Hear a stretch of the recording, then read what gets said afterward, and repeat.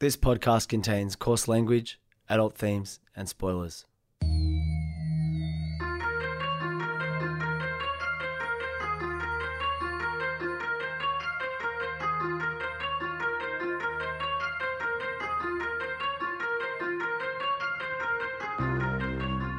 My name's Peach, and for the past couple of years I've been helping my friend Shag overcome his childhood aversions to everyday foods in the podcast Fussy Eater.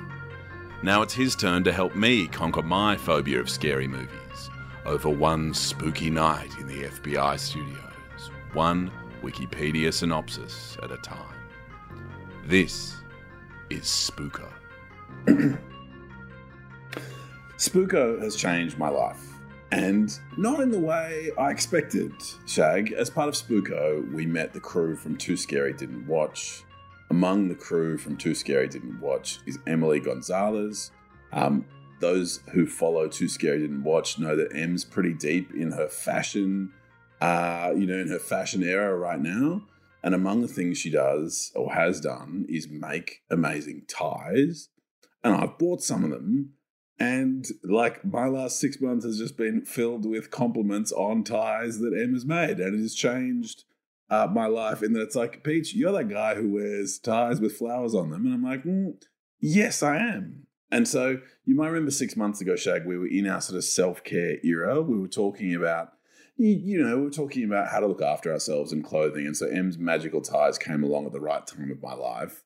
And this ties in with Bugsy Malone as well, in that I think I've been doing a bit of Finding Yeezer style investigation of why does the culture not care about Bugsy Malone? And Shag, I'm not sure if you're aware that Bugsy Malone has released his own sneaker range. And I do not mean that he's released his own sneaker range as part of Adidas or as part of Nike or anything like that. He's gone ahead and founded a sneaker company and has decided that, he's the guy to go in and start a sneaker brand. It's verified on Instagram, 66,000 followers. And I was like, well, okay, that's not zero. That's not Nike numbers. And so I thought I might just get your quick sort of immediate response to the design of the sneakers and the branding. First thing I'm going to do is I'm just going to ground your thinking with the Nike Air Presto. Now, this is a sneaker that you will recognize, I think, that was a little bit popular about 5 years ago. It's actually one of my favorite of the kind of, I remember MX-90s, these. MX-270. Yep. And they're, I like them a lot. Some people think they're okay. Some people don't like them, whatever. Yeah, so Shag, have I got that in your head? Yes. Okay, now let me just send you a link to the B Malone, right?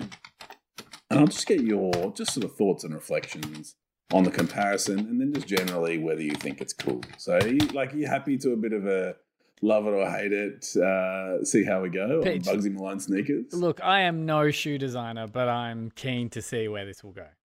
All right. So here we are. So his brand is called B Malone. Yeah, it's pretty. It's interesting. Oh wow, it's the same sneaker, but heaps worse. God, they're not cheap either. I just think it's the ugliest shoe I've ever seen, in that it's like an Air Presto with like additional paper mache kind of glued on, and then weird like cool names like Scorpion and, cool colors like burnt orange. And I'm looking through, nothing's sold out. All the sizes are there. Oh, no. And there's somewhere a lesson here, right? In that, Spooko's in part a journey. Shag was interviewed recently about the value of side hustles in creativity. Bugsy Malone's a rapper. This is Bugsy Malone's side hustle. And, it just goes to show that your side hustle doesn't have to be a glowing success in order for it to be a valuable adjunct to your career. So these are some of the ugliest shoes I've ever seen.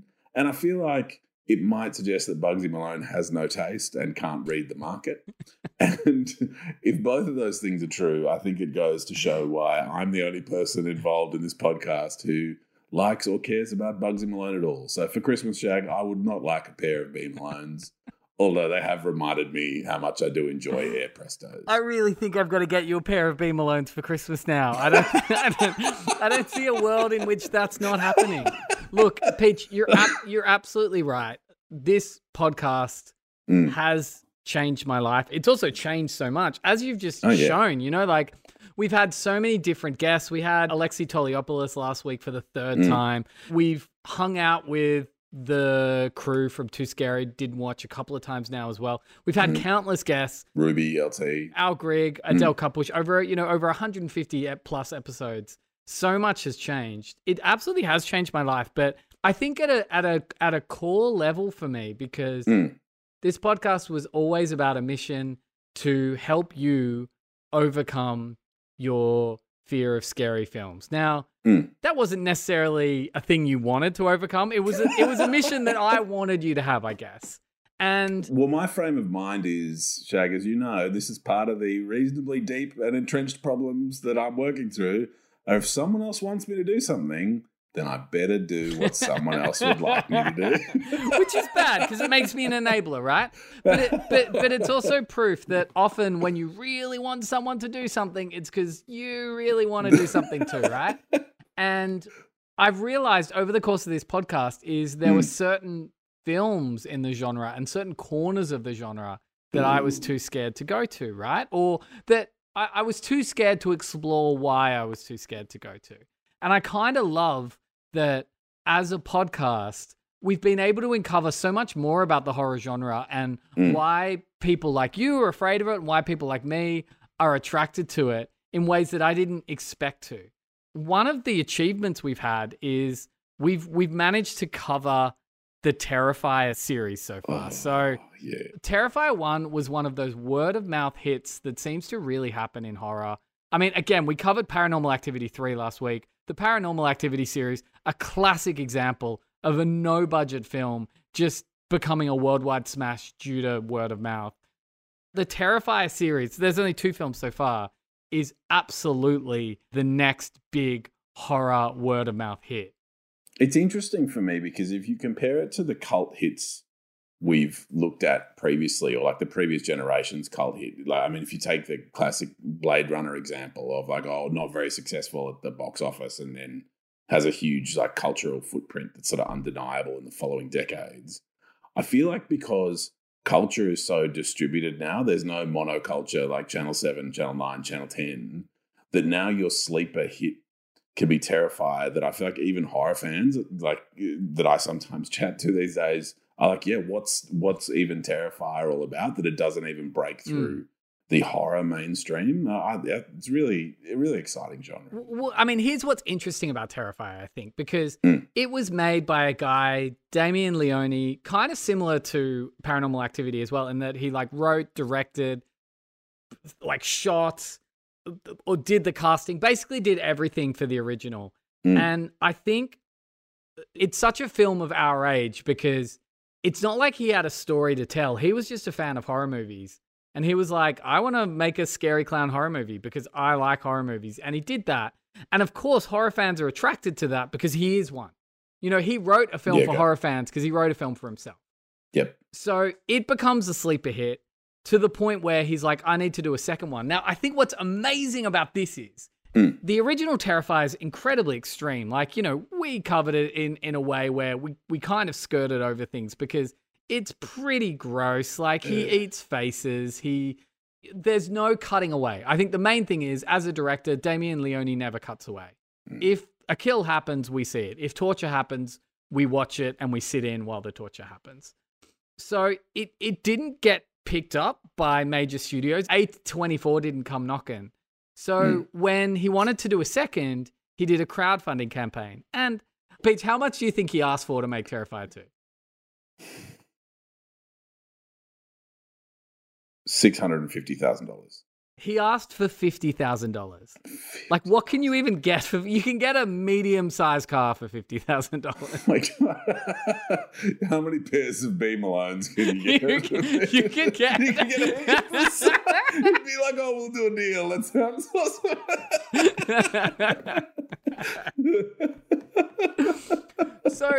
So he asked for $50,000. He got it. Oh my gosh. It's all right, the dogs are just here on the plate. And then Alice, who owns them and knows them really well, walked down and they're like, oh, what the fuck is it? Anyway.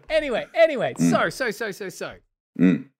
He gets 5 times that, almost 250 grand in this GoFundMe. And he shoots a sequel. And again, because he's a horror fan and just wanted to make a horror movie, in all the interviews I've read of him, he was basically like, I just want to do everything better. So people didn't like the fact that Art didn't have much of a backstory. I want a backstory. People want to see more kills. I'm going to create more kills. People want some more characterization around the victims. I'm going to do that. So it's fan service for a group of fans that didn't exist until he made this fan service. It's this weird case of culture eating itself, but in an incredibly successful way. Anyway, so... Shag, I mean, you've got an insight into how the creative process and feedback works. Of like, to what, like, when do you start pushing back against feedback, and when are you like, yeah, tell me more stuff you want me to do? If you have a purpose and not a vision, if you have like like an outcome, like I want to make a horror film, but you don't have this story to tell about Art the Clown where you know, and like, sorry to name check J.K. Rowling, I can't think of another fucking author off the top of my head. Yeah, nice. But that idea of you've got the whole story plotted out on napkins. Damien didn't have that for Art the Clown, right? So if your goal is just to make a movie and people are like, cool, make a movie, make all these changes, feedback is like, cool, bring it on. Yeah, I'll do this. Any other feedback? Tell me. Whereas if you have this creative vision and you know exactly what you want the character to do, and then people come across and tell you, hey, I don't think that, you should have an open enough mind to be like, does that make my story better? But you don't just naturally just accept all feedback. But yeah, do you kind of see my point? It feels like those LinkedIn posts that are like comments, like they just end with like, what do you think? It's like, hey, I made this movie. Do you reckon I did a good job or changed some stuff? And it's like, oh, I'd probably prefer you had the confidence just to go and make another one. But yeah, no, I think I take your point of, if your goal is to, please the people who like the first one, then being open-minded to that, I think is pretty right. And what I think's amazing is this film has been so much more successful than the first and properly broken through. And here's why I say it's actually broken through. So number one, there weren't just reviews in websites called things like Bloody Disgusting and Pulverizer.com. There was a review for this in The Guardian that gave it 3 stars. And so the UK Guardian gave this 3 stars, which I find quite surprising when I consider the actual content of this film. And it just goes to show that beyond this film breaking through, it's part of a cultural shift towards more extreme content. But also, I was able to see this film in a suburban cinema on a Sunday night in a pretty packed room for a preview screening for this film. And as far as I could tell, because they were like, we're bringing, like, a particular production company brought Terrifier 2 to Australia for the Halloween weekend. And when I looked up cinemas near me, like pretty much every cinema near me was having a screening. Like it was everywhere. Like this film has properly broken through. And it's amazing when you consider it was funded off the back of a GoFundMe for still like less than 250 grand, which is not a lot of money to make anything. I just don't know where these budgets come from. These, like, it was $2.50. Like, you still have to buy the cameras and stuff. I mean, people have to get paid. Like, all these people need to get paid. And effects. Even if you're not buying the cameras, you got to rent them, and renting them's not cheap. You got to find places to, and even if everyone's working for free, you need materials. You need catering. You need all of these sorts of things. So it's amazing that a film that, spoiler alert, I quite liked and thought was a lot more fleshed out, pardon the pun, than the original Terrifier has any right to be. So today, Peach, we are doing the 2022 soon-to-be crossover smash Terrifier 2. You heard it here first. Oh, well, second, I guess. The Guardian probably pipped us in the post. But, you heard it here second. And also, usually I'm like, cool, I'll let you have the last word. But I think this trailer is still going to be pretty distressing. So just be careful, Ben. I'll be fine. Oh, yeah, you're going to watch it on your phone minimized. It'll be fine. I do like that we're getting to Carolina Reaper stage with this. So, did you figure out what you're dressing up as tomorrow? He wants to dress up as a real guy who murdered 9 people last year. Oh, you're not doing that? It's just a costume. What's up with you and this clown all of a sudden? You're like obsessed. They never found his body. What if he decides to come back here? I'm telling you, it was him, Ellie. Right down to the little black dot on the tip of his nose. Something's wrong. Look, we're gonna have fun. Stress-free environment. Yep. Speaking of surprises, kids, we have a very special guest with us today, all the way from Miles County. Please welcome Art the Clown.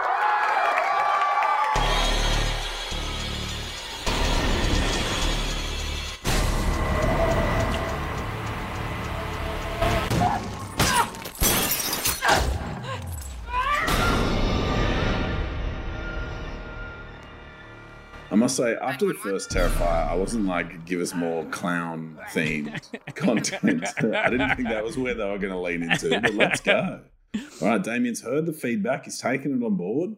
He hasn't been too proud to, reject it and be like, no, you're wrong. He's been open-minded. Let's do it. There is so much to like about Terrifier 2. First of all, really great, strong female protagonist. Nice. Like weirdly, this film would totally pass the Bechdel test, like with Sick. flying colors, right? Like it's wild. Second of all, from the beginning, it announces itself as distinct from the torture porn genre by not having a creaking metal soundtrack, but a Stranger Things soundtrack. So from the beginning, it's synthwave, which I was super surprised by. And in fact, when the credits rolled after 10 minutes of extreme brutality, I was like, it's jarring. It's like, what the fuck is going on? So it's like a gentle exit from a jarring film, from a terrifying scene, as it were. And then I think finally, when you talk about Art the Clown, I think they've done something interesting with him. So the main antagonist of these films is Art the Clown. He's a silent clown with bad teeth and black and white makeup. He is quite well portrayed in this film as a mime, right? Like, so that's his shtick. Like, he's a mime, so that's why he doesn't talk, but he does a lot of acting out. And the guy that plays Art talked about how he took inspiration from the comedians of the silent film era, and it comes out in this film because there's genuinely like funny moments where Art is killing someone or like torturing someone, but sort of doing like the boo-hoo eyes or the like, what, okay. me? And it's both chilling and funny, and I don't know how to describe it. Like, it's well done, it's unexpected, it's entirely different to any of the clowns we've seen in horror cinema so far. There's just a lot going for this film, and I liked it a lot for that reason. But I do have to say, before we begin, this is easily one of the most, if not the most, cruelly brutal horror films I've ever seen. It's eased slightly by the fact that they use practical effects that I think pay homage to the 80s. So it never necessarily looks that real.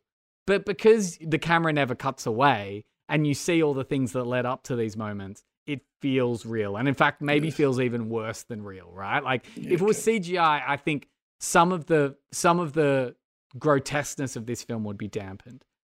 And I think in the same way that at some point in time, now that we're properly going, oh fuck, maybe Kanye was awful all along, we're all going to have to grapple with the fact that he was never good with women, and we let that slide and lots of people didn't let it slide, but we definitely as fans let it slide. Horror as a genre is not great with women, and probably the two most impacted victims in this film are teenage girls, and they were the two moments of this film where I was just like, I don't feel good watching this. I don't feel comfortable watching this. I don't know if this is going to have a negative effect on me long term. And in fact, there's one scene, and when we get to it, I'll tell you, it's kind of lingered in my head ever since. It's kind of just stuck there. It just shows up. Like it's suspended from the ceiling of my mind on a string, and it's just sort of hanging there, swinging back and forth. Like it's there. And so on the one hand, I think this film in many ways is really good and deserves to be a crossover hit. And on the other hand, I'm like, I think you definitely could not see this, Peach. I don't necessarily know you listening right now, but you probably shouldn't or wouldn't be able to sit through this film in the same way that I don't think I necessarily was able to sit through this film and come away unscathed. And so I have very complex feelings about it. So this is jelly, half ground. Stop that. Grumpy. I'm also concerned that like the revisionism with 808s and Heartbreak was we were going back and being like, it was actually great. And now we're sort of going back to be like, oh, we should have known from 808s and Heartbreak. Like he makes a whole album basically making his ex the bad guy. And you're like, there's a reason why every single pop punk singer has been Me Too'd. It's like the moment all you do is sing about how bad your ex-girlfriend is, the moment you realize that's probably a sign. But yeah, it's also the birth of stacks of memes I don't understand. Of like, I think the lead singer of Maroon 5 had some like hilarious DMs that turned into lots of lore memes, and it was like, this is the lead singer of Maroon 5 talking about billable hours, stuff crossed out like billable hours. I'm like, oh, classic. Who would believe the lead singer of Maroon 5 cheating on his pregnant partner with fans is gross, but it's also like lots of people cheat on their partners and it doesn't necessarily have to be our business. What's so funny about his was all of his messages were like strangely innocent. Like not strangely innocent, but they were basically like, he'd be like, you have a fantastic bottom or something like that. You know what I mean? It's like, it was just, that's why they became memes. It's like, if we slept together, that would be great. But yeah, look, Kanye aside, Maroon 5 aside, let's do Terrifier 2. I think hopefully you'll enjoy this a lot now that you don't actually have to see it. Like you'll probably have to picture some things because this is the first Wikipedia synopsis I've read in a while where they actually they go into a bit of detail about the deaths, which I guess is kind of like you couldn't walk away from this film and not think that in the same way that in some films the city is a third character, the torture is a character in this film. Anyway, nice. Okay. Can't wait.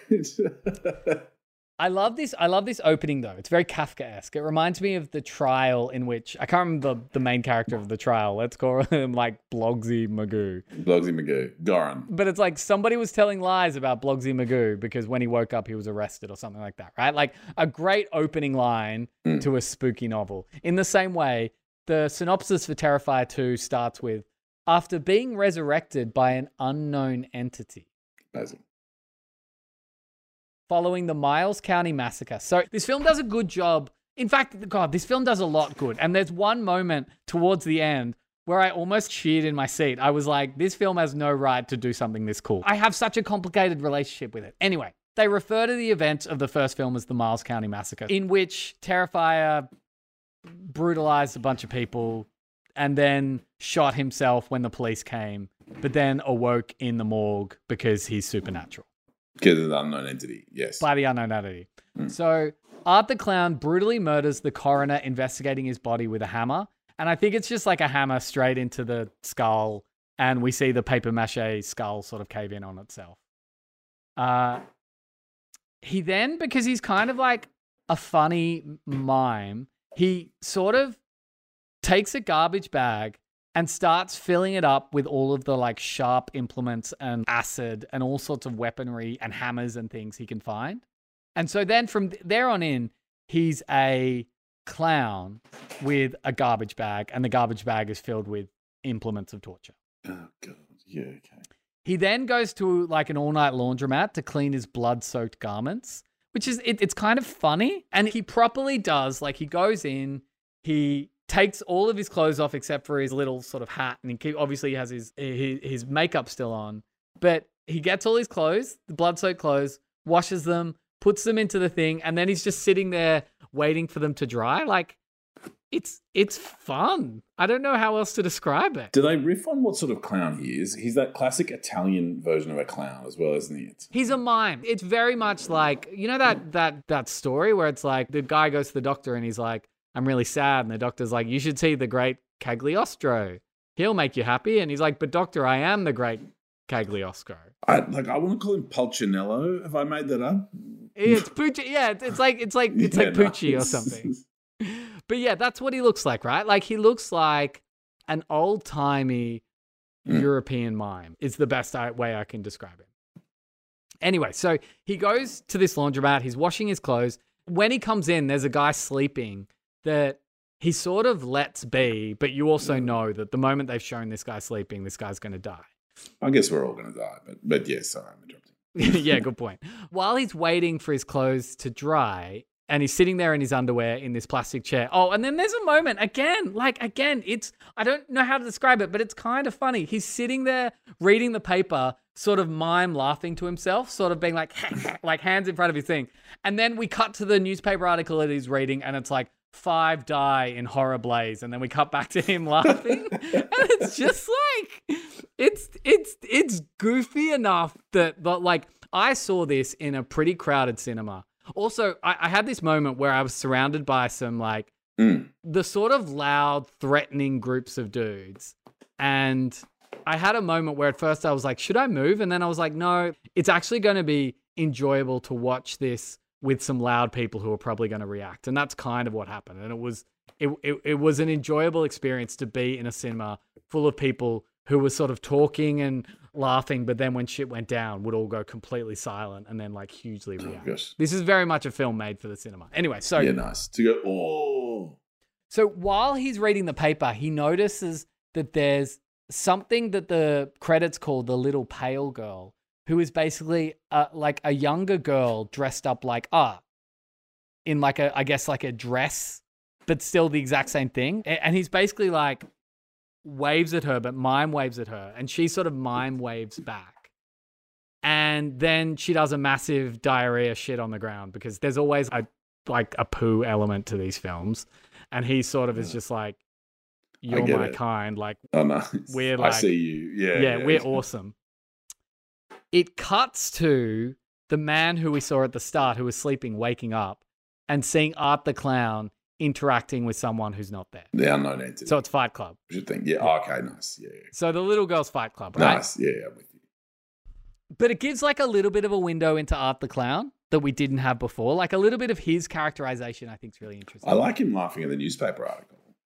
I think that's a nice element. Sorry, if I sound distracted, just to anyone listening, I have 2 dogs in here who've decided there is something alive, like a rat or something, in this room somewhere.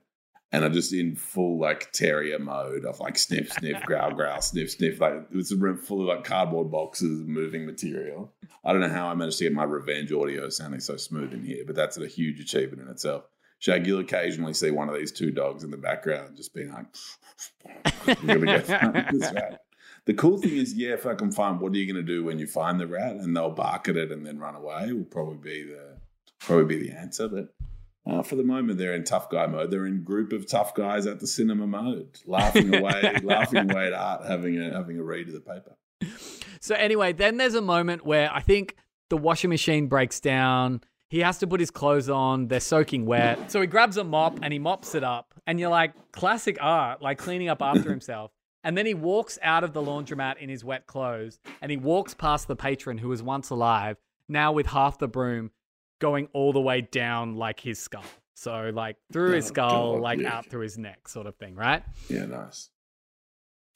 A year later, so remember that happened at the end of the first one. So this is a year later, teenager Sienna Shaw puts the finishing touches on her Halloween costume, an angel warrior that was designed for her by her father, who recently passed away after a brain tumor.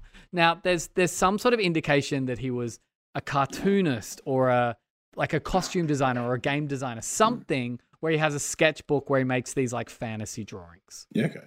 And she's now fully into cosplaying. So we see her sort of like creating this costume, which I think is a really good nod to the fans of this film, because the hardcore fans of any genre are probably going to lean into cosplaying, where you have to create these things yourself, because you can't just buy a mass-produced Terrifier. Well, you probably can buy an Art the Clown mask now, but you wouldn't have been able to before. So you would have had to make all the stuff yourself. So it's kind of nice to be like, I see you, audience. I know you're going to appreciate this character.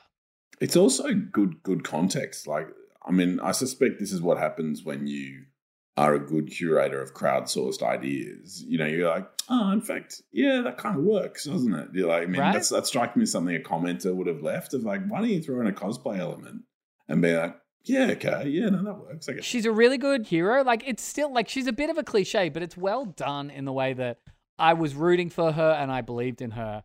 She has a little brother, Jonathan, who she wants to protect, who wants to dress up as Art for Halloween, because this Milestown massacre is like a big deal in the town, and he's kind of like deep into the internet and he thinks it'd be like cool and scary to dress up like that. But really, it turns out the reason that he wants to dress up as Art for Halloween is that he found one of his father's sketchbooks where weirdly his father had been drawing Art the Clown without Art the Clown having committed any murders. Nice.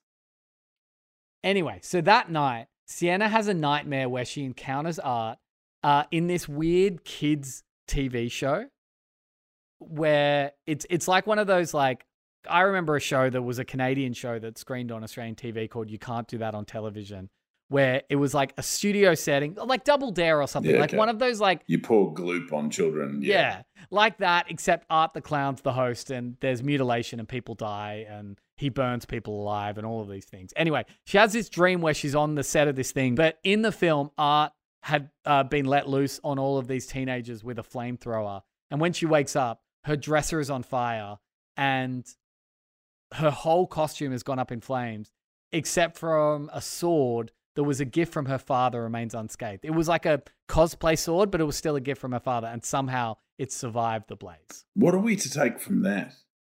Well, okay, yeah. You know my views on dreams. Okay. The dreams in this film are more prophetic than they're prophecies rather than just... Yeah, here are some themes. Yeah, here's some just general stuff I'm thinking about. So it's on Halloween at school. Jonathan's wandering the halls and he finds Art and the little pale girl at the end of the corridor playing with a dead opossum. And he fucking freaks out and they're just kind of like playing like patty cake, but also passing this dead mutilated animal between them. And then they throw the animal at him. He runs away down the hall, blood all over him, and gets sent home. And the teachers find that they obviously don't find Art and the pale little girl, but they find the opossum. So he gets sent home with the teachers being like, your son has just mutilated this possum. And combine that with the fact that he wanted to dress up like Art for Halloween. Yeah, nice. There's this like, oh fuck, my son or Sienna's little brother's a sociopath. So Sienna, meanwhile, has a panic attack when her friends Ali and Brooke discuss Victoria Hayes' meltdown and mutilation of controversial talk show host Monica Brown. So again, this film does connect to the first like a lot. So at the end of the first, it's a year later. It's a talk show, and one of the victims who has had her face completely mutilated basically mutilates a talk show host's face as well because she's gone horror movie insane. Anyway, so Sienna and Ali go to the costume shop because now Sienna has to buy a new costume because her costume's gone up in flames to buy a replacement pair of wings where they encounter Art. Ooh. But he's just sort of like loitering around. So he's like waiting outside the dressing room for her. She sort of slips past him.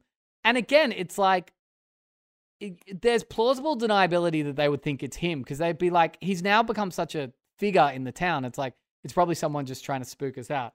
There's a really fun scene where she's trying to pay for these wings and Art's just there trying to get her attention by trying all of the different funny pairs of glasses. And it's both funny but also really terrifying. And then the guy at the counter keeps being like, tell you what, you need a bag for these wings. I've got a bag in the back. And she's like, no, I just want to pay for these now. And he's like, no, don't worry about it. I'll get you a bag. Don't, like, and so basically like Art slowly gets closer and closer to her to like scare her, but doesn't do anything. Sienna and Ali get out of the shop. Art then kills the shop owner and stands in the window of the shop with the shop owner's head. And as people walk past, the kid's like, wow, that's a really scary clown there, sort of thing. Boo. I actually don't like that. But yes. Okay. So, like a bunch of things happen, but we now get bunch of incidents. Yeah. Yeah, a bunch of incidents happen. Basically, like, the kids somehow have some weird dream connection with Art. And the fact that the brother could see the little pale girl, then other people can't. Like, it's all like, there's shit happening, right? Anyway, so Sienna and Ali go their separate ways. They both go home to get ready separately for the night. They're all going out to this Halloween party. While Ali's at home alone because her mom's out, Art breaks in. And this, to me, is the scene that stuck with me. I'm not going to explain the whole thing, but the things that stick with me. So Wikipedia says he theatrically mutilates her to death. The thing that stuck with me is like the lights are on the whole time and it's happening in her bedroom, which is like a teenage girl's bedroom. Now there's like in so much as there's no sexual assault to this, like it's purely like a mutilation, but you can't get past the gendered violence of an older man mutilating a young girl, right? Like you can't get past that. Wikipedia then goes on to describe, just in the most basic terms, the mutilation. So he slices her eye, he scalps her, he flays her back, he breaks off one of her arms while tearing apart the other. He pours bleach and salt on her wounds before ripping off half her face. Ali's mother comes home and sees him mutilating her, and then, to the audience's surprise, she turns and she's still alive. And it's the thing you have to confront, to be like, for all the good things this movie does, that is just a scene that the director was like, the fans want to see this. And the Guardian review, like, remember, the UK Guardian gave this 3 stars and were like, oh, horror hounds are going to love this. And I'm like, legit, like, I love horror. Who loves this scene? Like, who loves this scene? And I'm not trying to judge you if you do. I just think it's very niche and it's just very cruel. And it's cruelness that happens in the real world by people to real people. I think that's the thing that sticks with me. It's like the Vietnam War with Hostel. Gulf War. I forgot about that. I forgot. If you have not heard the Hostel episode, we started our beef with Eli Roth because his defense of the extreme gore in Hostel was like, well, look, people saw much worse things when the Vietnam War was on the news every night. And it's like, no, they didn't. Eli, you fucking idiot. They didn't. Anyway, thank you for that moment of levity, because fucking hell, this scene, like, okay, so that is definitely the worst scene in the film. Like, niche is a funny thing to say, of like, hey, look, I don't want to judge you, but it's pretty niche. Of like, I try not to, like, sort of, I don't want to be a judgy person, but it is a piece of art that I think would be better left. Well, I don't know, not exist, or maybe you need. See, to me, look. In the same time, I'm like, I'm all for this existing, because my point at the end of the sadness episode was like, I never want to see the sadness. I would never recommend it to people. But I'm glad. I guess a dangerous medium like horror has these dangerous corners, which, in the end of the day, like, I had to do your trick while watching this by being like, they're just actors. And when you read interviews with the actors who played the victims and Art, they were like, oh, he was so good during the shooting. And like, as soon as the cameras were off, he'd be like, oh, I hope I didn't hurt you too much with that. You know what I mean? It's like, at the end of the day, like, this is a very safe medium for people to show these shots, but it's still like, it still feels dangerous. And I'm still glad that horror as a genre isn't like you get to the end and you're like, oh, that wasn't too bad. It's like you get to the edges of horror and it's like, oh, okay, no, that was as bad as it gets. I don't know. Like, I often reflect that I am, you know, moderately pro censorship, I think, compared to people I speak to about it. I'm like, yeah, there's a fair few things that I'm pretty happy for, you know, stacks of opinions I'm happy to like not have voiced. And I'm like, I think you're quote, right from a broad sense. Like, you want to have art that pushes boundaries, and you want to have there to be flex, and you want to be part of a culture where new things are being considered. On paper, that works, but just I think come back practice. to, and I'm not saying like this is not, it's not comparable to a King, but remember, we are not a shaming podcast. Like, you like this, it's fine. Like, I don't necessarily think there's anything wrong with this. I've seen interviews with and obviously you can't tell from a couple of interviews with a guy, but he just seems like the most normal guy. Damien Leone just genuinely seems like a guy who just really liked horror films and was like, I'm going to make one that people are going to talk about. And that's what he's done. Anyway, okay, all right. So the mum comes home. She's still alive. Art kills the mum. In nowhere near as a theatrical way. But then later on, the doorbell of this house rings. There are trick-or-treaters, and Art shows up, and he hands all the kids candy in the hollowed-out head of the mum. That's pretty funny. Yeah. And all the kids are like, whoa, this candy's so sticky. And the mum's like, oh, it's just pretend blood. Don't be, such a baby sort of thing. Do you know what I mean? It's like you'll have that scene and then you'll have like back to the funness. And then there's another moment in this film where I swear to God, I was like cheering in my seat being like, Terrified doesn't deserve to be this clever, but it just fucking is. Anyway, okay, so Jonathan, the brother, shows Sienna and their mother, Barbara, his father's sketchbook of art, filled with drawings of his victims for the Miles County Massacre, along with newspaper clippings of killings connected to him, revealing that the little pale girl was his first victim, named Emily Crane, the daughter of circus performers whose body was discovered in a makeup trailer. You don't get definitive answers, but the way they fleshed out Art the Clown, I really enjoyed. I quite like the way they did the characterization, like the silent film element and the laugh. Even start the laughing in the newspaper and the getting closer in the costume shop. To me, that strikes me as quite original and quite interesting. So I'm impressed. So Jonathan believes their father knew how to stop Art, but they don't believe him. They think their father was, and apparently the father was like a little bit abusive and a little bit I'm not going to say a little bit fuck. The father was abusive and a bit fucked, and it wasn't out of character for him to be drawing a serial killer and murderers and keeping newspaper clippings of that in his secret sketchbook. After the mum tears up the sketchbook and hits Jonathan, he runs away. Barbara then finds her car vandalized, and it's just covered in shaving cream with the words like bitch like carved out in the front. And she basically is like, my son, not only is he like a sociopath, he's now like, I don't know what the fuck I'm going to do. She starts cleaning it. As she cleans the window, she sees Art the Clown in there with a sawn-off shotgun. He shoots her in the face, and her face basically just explodes. Lucky it was her cleaning the car. It's quite a big investment. He played prank. a long game. Yeah. You have to close the car door so like softly, not to shake off any of the shaving cream. To be like. So Jonathan comes home to find the corpse of his mum sitting at the head of the table without a face. Art comes in again as a mime with a big thing of mashed potatoes, being like dun dun dun dun dun, dun.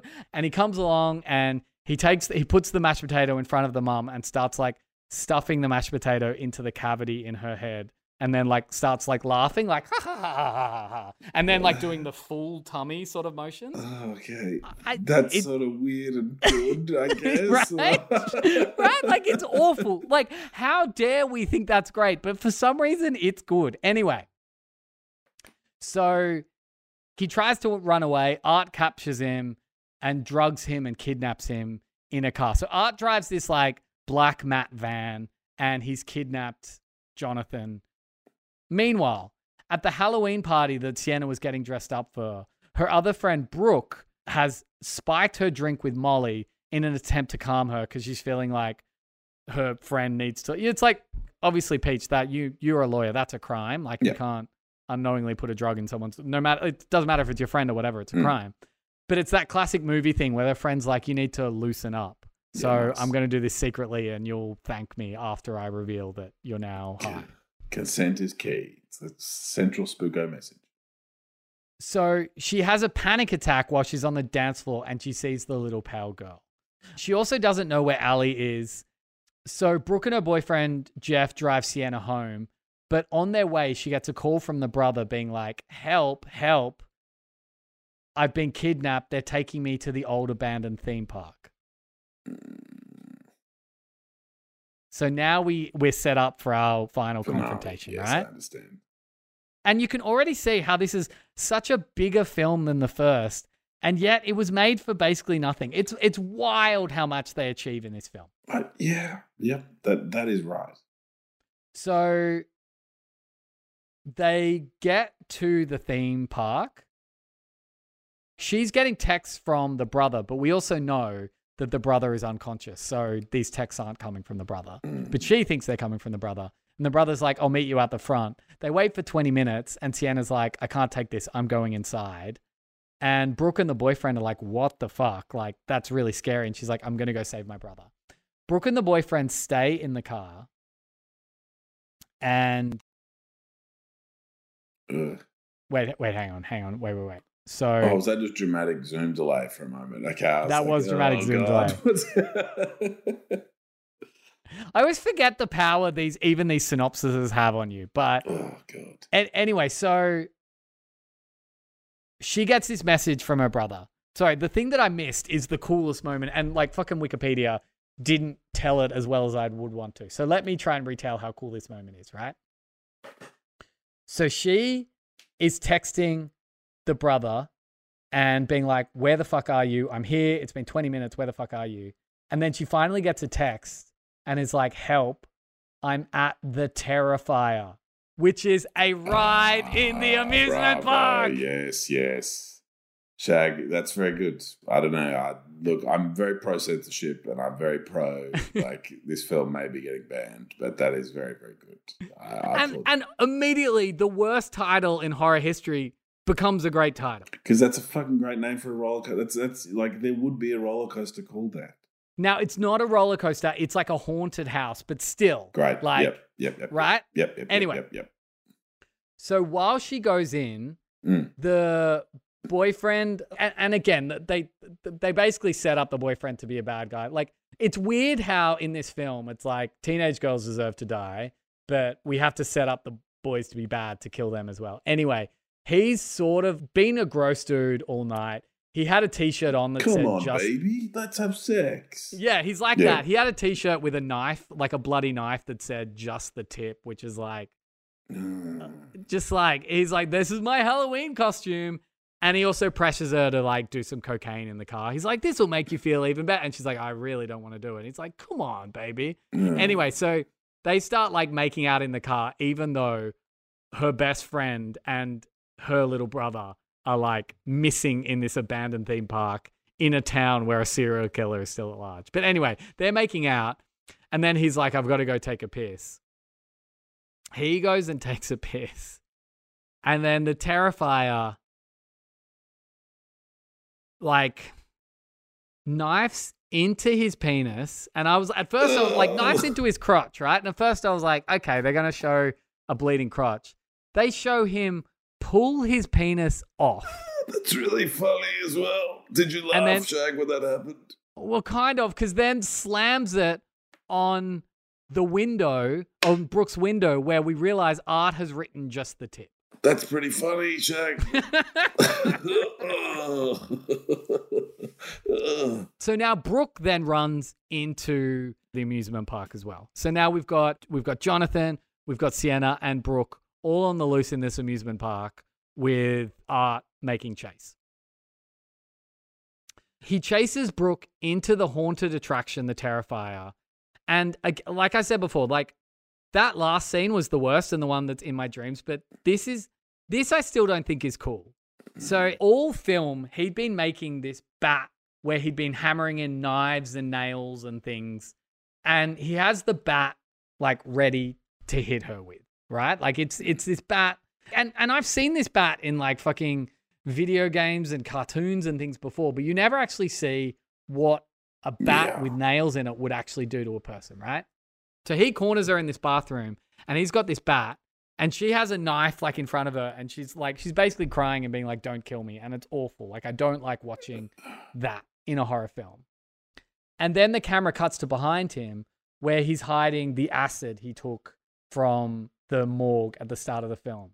So he straight away throws the acid on her face. And I'm like, there are like killings that happen worldwide that are gendered killings towards women where that happens. And that to me, I'm like, that's actually pretty irresponsible. And then there's another long drawn out mutilation scene where he basically just kills her. Like, you know, and just hits her and slices her and chops her over and over again.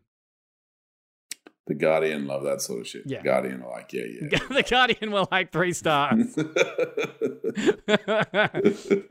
Okay. All right. Okay. Okay, Sienna discovers Brooke's corpse and fights Art until he knocks her unconscious. She awakens to find Art using... Okay, so in the first film, Art creates a cat o' nine tails by basically getting a number of cords, tying them together, and tying scissors at the end of them. So it's his like it's his like signature weapon, and he's using the cat o' nine tail on her brother. So she awakens, overpowers Art, and begins attacking him with his own weapons. After Art is resurrected from being killed several times by Sienna and Jonathan, he kills her with her father's sword and throws her into this, like, I guess it's like this pit hidden underground under the Terrifier that's like almost got like a red glow coming up from it. And when she falls down, she falls back into the set of that game show from her dream at the beginning. But this time she's in like a water tank and she can't breathe. And she's got this wound from the sword from her father that the Terrifier used on her. How does this cost 50 grand? I know, right? Right? And I should point out, the reason she has the sword is like, it's the only thing that survived, so it was part of her costume. So she had that sword. Anyway, she is dying in this basically dream world where she's drowning. Art is up there. He begins to start eating the brother because it's like, that's his thing. Like he's a cannibal at the end of the day. So he's flayed the brother and now he's eating him. I'd forgotten that actually. And all of a sudden, the synth soundtrack goes into haywire. We see the sword glow like it's He-Man's sword or something. Her wounds are healed and she is able to crawl out of the pit and grab the sword and go up and confront Art. Sick. They have a fight. Is that where you were cheering? Yeah, I was cheering when we found out that the ride was called Terrifier. But they have a fight and she decapitates Art and rescues Jonathan. At this point, they both watch the pale little girl appear out of nowhere, pick up Art's now decapitated head, sort of stroke it, and take it away. That was the end of the film, but then, because every film has to have a mid-credit scene, there's a mid-credit scene.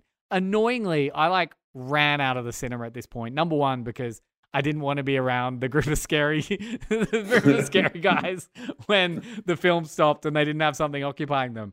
But also, I just kind of wanted to get out of there. But in a mid-credit scene, so I didn't see this, an institutionalized Victoria, who is the original victim, is throwing up before writing Vicky plus Art and obscenities on the wall of her mental institution. She then, with her own blood, she then gives birth to Art's living head, leaving the horrified nurses screaming and setting us up for Terrifier 3. Yeah, that's a pretty freak out mid-credit scene. Yeah, how do you give birth to it? Like 50, I mean, I don't want to linger too much on the budget, but that's a triumph of... Right? That's not a lot of money, Thomas. No!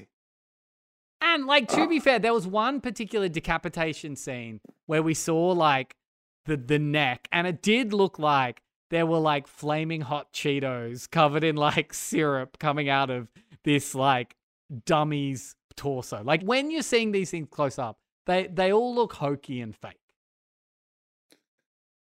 It's still profoundly impressive. I think what I've taken overall, though, is having my faith in 808s and Heartbreak shaken so heavily. I just don't know if we can go back far enough to find some Kanye we can enjoy, or whether even doing that is a pointless and culturally damaging thing, in itself. I think Kanye famously never listens to feedback. I think if he had taken some of Damien Leone's advice, yes, we wouldn't be in this conundrum. We're a pro-censorship podcast, and we just need Damien and Kanye to get in a room together and sort it out. This was recorded at FBI Studios. Please like, subscribe, and follow wherever you can and as much as you can. And Resh's, what's up?